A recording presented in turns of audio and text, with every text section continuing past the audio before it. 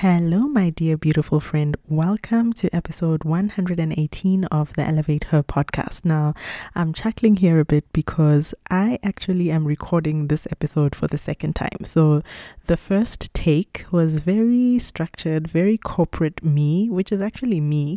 But I also have another, fun side where I share messages through storytelling. And I think that's a superpower that I need to bring out more because I have been testing this out on LinkedIn and sharing more storytelling content. And it's been landing with so many women who have been in my DMs saying how they resonate with my story. Thankful for me being vulnerable and sharing what it looks like to be on the other side when you're a manager trying to move up the ranks in your corporate career. Because I honestly think sometimes we put directors, VPs, executives on this pedestal, which actually doesn't exist. They are as normal as anyone else. They go through fears like anyone else.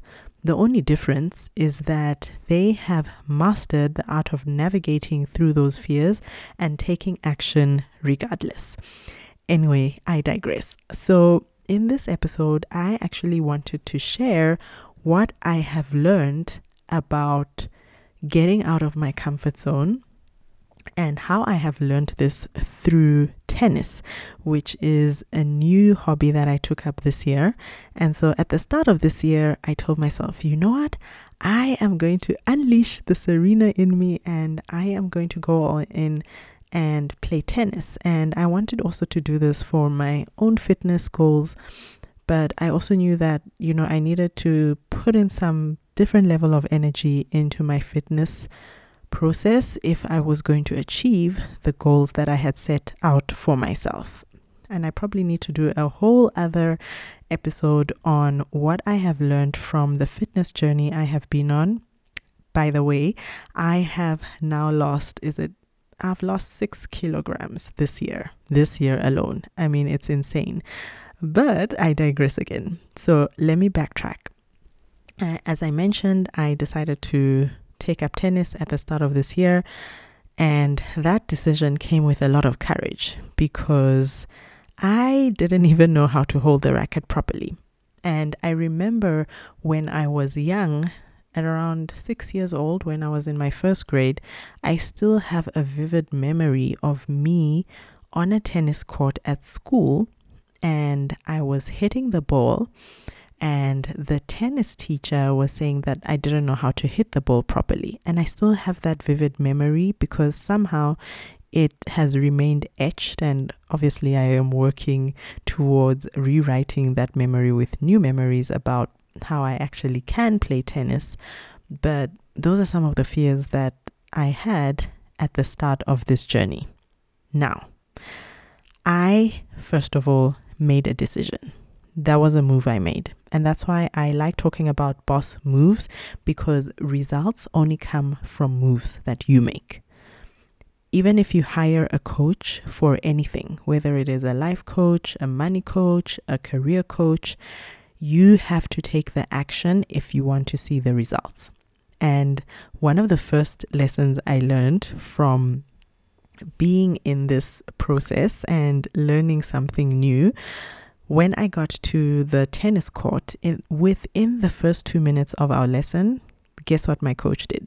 He gave me a racket and he told me to go hit the ball on the other side and make sure that I hit the ball back to him. We did not sit down and have a theoretical discussion around how to hold the tennis racket, around how to hit, around the different techniques, around what a backhand, a forehand, a smash, a volley is. No. He literally told me to take the racket and go and hit the ball. Obviously, he also wanted to see, sort of what level I was at, which was level 1 or level 0, whatever you call it. But I learned through taking action. And I heard my coach sharing this analogy using the example of chocolate. If you want to learn how to make chocolate and you are thinking about, okay, let me go to YouTube, let me research. And then after doing the research, you're thinking, okay, let me talk to a chocolate connoisseur. And then after talking to a chocolate connoisseur, you're going back and saying, okay, let me now just go back to my notes and see what this technique actually looks like. Let me find out what the ingredients are all about, where I can get the ingredients. That entire process, you have not actually taken the action to do the thing, to try to make the chocolate, to try to melt the chocolate or whatever it is that you need to do. And even if it means failing flat, failing forward, you have not even tried to do it. And you will never become someone who does what you want to do if you are not taking the action. Okay, so knowledge alone is not enough. And this is why I tell my clients, I share this also in here, and I continue to remind people that amassing qualifications like there are gems in your collection box of jewelry is not going to help you if you are not actually putting it into action and showing people that you are the expert in whatever it is that you've learned. Even if you're just 1 day old in applying what you've learned, you are an expert because there is someone who knows less than you. Okay? So that was the first lesson I learned from my coach. It was I needed to be in the arena if I was going to see tangible results and make progress in my tennis journey. Okay, lesson number 2. Do you see how my corporate me is still coming out even though I am trying to share these learning lessons as a story? Anyway, let me try and make it as unstructured as possible. You can always come back and listen. I'm not even sure if it's lesson number 2 or 3, but anyway, there are so many techniques that I didn't even realize I was doing wrong. I have been one to watch tennis for a while now. I think I've been watching tennis for about 4 years. And so when I got on the court, I thought I was actually doing it like the pros. But oh my goodness, there were some really horrible techniques that I was doing. And I didn't even know until my coach pointed them out. And to this day, he will still point out when I do something, even when he has told me about it before. Okay. And so I realized that doing the same thing over and over again, thinking that it's now going to work, is not going to work. And so if you've been trying to white knuckle your career advancement by working hard, by over delivering, you have been really so focused on exceeding expectations on your KPIs, all that is great, but if it has not translated into the promotion you desire up to now, then it is time to regroup and rethink that strategy, because clearly those techniques are not working. And very often you are going to need someone with an external perspective who has done what you are trying to achieve to show you where are those blind spots, where are those techniques that are not serving you, what is it that you think you are doing that is serving you or helping you move ahead that is actually not moving the needle of your career forward. And just related to that, when I thought I had mastered a technique, so my coach is very good at giving me drills. I think that's one thing that I wish he could do less of, but now that I'm looking back, I understand why he does it, because there is no point of practicing playing tennis with bad technique. You're just going to be found out by the opponent, and they're going to realize your weaknesses and where are the holes in your game, and you're quickly going to spiral out.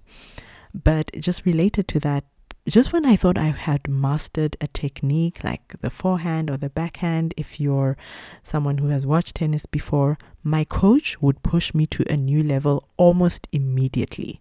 And I would feel good and I would be like, wow, I've even gotten a point against him. And then he would push the bar to a new level and I would realize, oh, he actually wasn't playing to his full ability.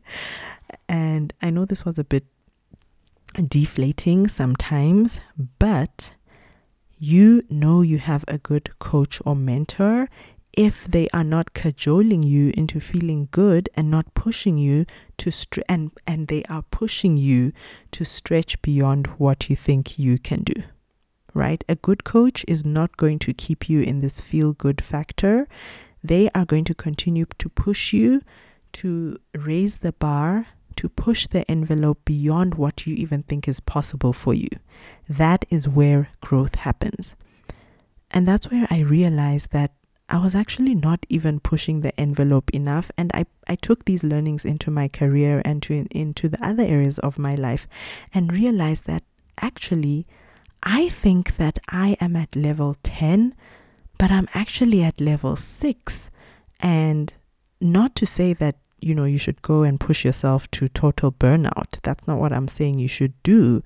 But I really want you to ask yourself, are you actually stretching? Are you actually stretching beyond your comfort zone?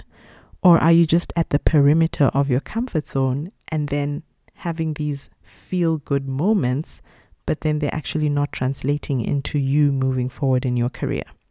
And sometimes you are going to need someone with experience to test you and check that you are actually moving beyond your comfort zone, because your growth is only going to be possible outside of what you are used to. You've got to expand out of your comfort zone in order to become the person who has the goal that you've never achieved. If you want a big impossible goal, you have to become a new version of yourself. You have to unlock a new identity, and that will require you getting out of your comfort zone. Okay? Otherwise, you're not growing. And that's the whole point of big radical goals, is growth. But it happens on the other side of the comfort zone. And I wanted to close off this episode with something on a more sort of positive note. Everything I've shared is positive. It's just that sometimes when you're in it, like when I'm doing those drills and my coach is making me run around, sometimes it doesn't feel good. Okay? But feelings are not, let me rephrase this. Feeling good is not a sign that you are growing, that you are stretching yourself. You have got to challenge yourself outside of what you are used to doing. Okay? And so the closing remarks that I want to share, again, my corporate speak has come out, is even on my worst days, my coach would always find a positive. And I cannot overemphasize the importance of surrounding yourself with people who are not looking at the obstacles, who are not looking at the shortcomings, who are focused on the positive and are looking to amplify the positive. And one of the things he would always commend me for was showing up. Just showing up was like 50% of the work, because I'm sure you've heard the phrase, you miss all of the shots you don't take. And the same goes in tennis. If you're not on the tennis court hitting that ball with your racket, you are not getting better at it. And so I want to encourage you, but not even encourage you. First of all, I want to challenge you, and I want you to listen to this episode again and ask yourself, do you have the right support system around you to help you to grow out of your comfort zone and to help you get into the next level of your career, whatever that looks like for you? That could look like going into director level. If I were you and you were a manager, I would actually be thinking of the C-suite, because when you think C-suite, top leadership, you start to think differently. Don't just think the next level above you, think 2-3 steps ahead. That's how you create a fierce, abundant career vision, and you start to move differently. And secondly, are you surrounding yourself with the right kind of people, the right-minded people who are going to push you, who are going to encourage you, who are going to inspire you, who are going to keep you raising the bar? Does your circle of influence reflect the woman and the vision of where you are going? If the answer is no, then this is your call to think of how you are going to do things differently in the next few weeks. And you don't even have to wait for the new year, because, by the way, that's why New Year's resolutions don't work. Goals are not like this time point in time where the clock strikes 12 and then suddenly your goals are more likely to take place. You can make a decision now, today, that you are going to be more intentional with who you lean into for mentorship, for support, who your circle of influence is going to look like. You can make that decision right now. And if you don't have those people by default around you, which many of us don't, you can make a decision to make an investment for it. What does investing in yourself look like in 2024? And if you're thinking, whew, this was a heavy one, Rebecca, but this is exactly what I needed to hear, and you're wondering what investing in mentorship could look like for you, I am about to open the doors to the Elevate Collective. Actually, by the time you listen to this podcast episode, the doors to the Elevate Collective, which is my signature 6-month group coaching program for women managers who are ready to transition and thrive into senior leadership in their careers, is opening soon. And I mean, the results just speak for themselves. Women have gotten double-digit pay raises. Women have gotten promotions when they were actually looking for a job outside. Can you imagine? You're investing all your time in getting a job externally, and then your current employer gives you a promotion. What kind of a woman do you need to be for that employer to see the value that you're bringing, even though you're spending all your energetic and actual time in getting an opportunity elsewhere? And I share this because if it's possible for them, it is absolutely possible for you. If they can, you absolutely can. But you've got to move, have the intention, make the commitment that you are no longer going to sit on the sidelines and that you are worth the investment. All right, I think I have said a lot in today's episode, but I know it needed to come out exactly the way it did. If you have any questions, let me know. If you are ready to invest in yourself in a huge way, send me the word collective and let's talk about whether the collective is a good fit for you, your goals, your vision, where you are going. I want to make sure that this is a good financial decision for you and that you're a good fit, because it is an application only program. And like I mentioned, we are going to be very strict on making sure we have experienced women in the room, because that's how we're going to elevate the conversations that are going to be happening in the Elevate Collective community. All right, I will see you in next week's show.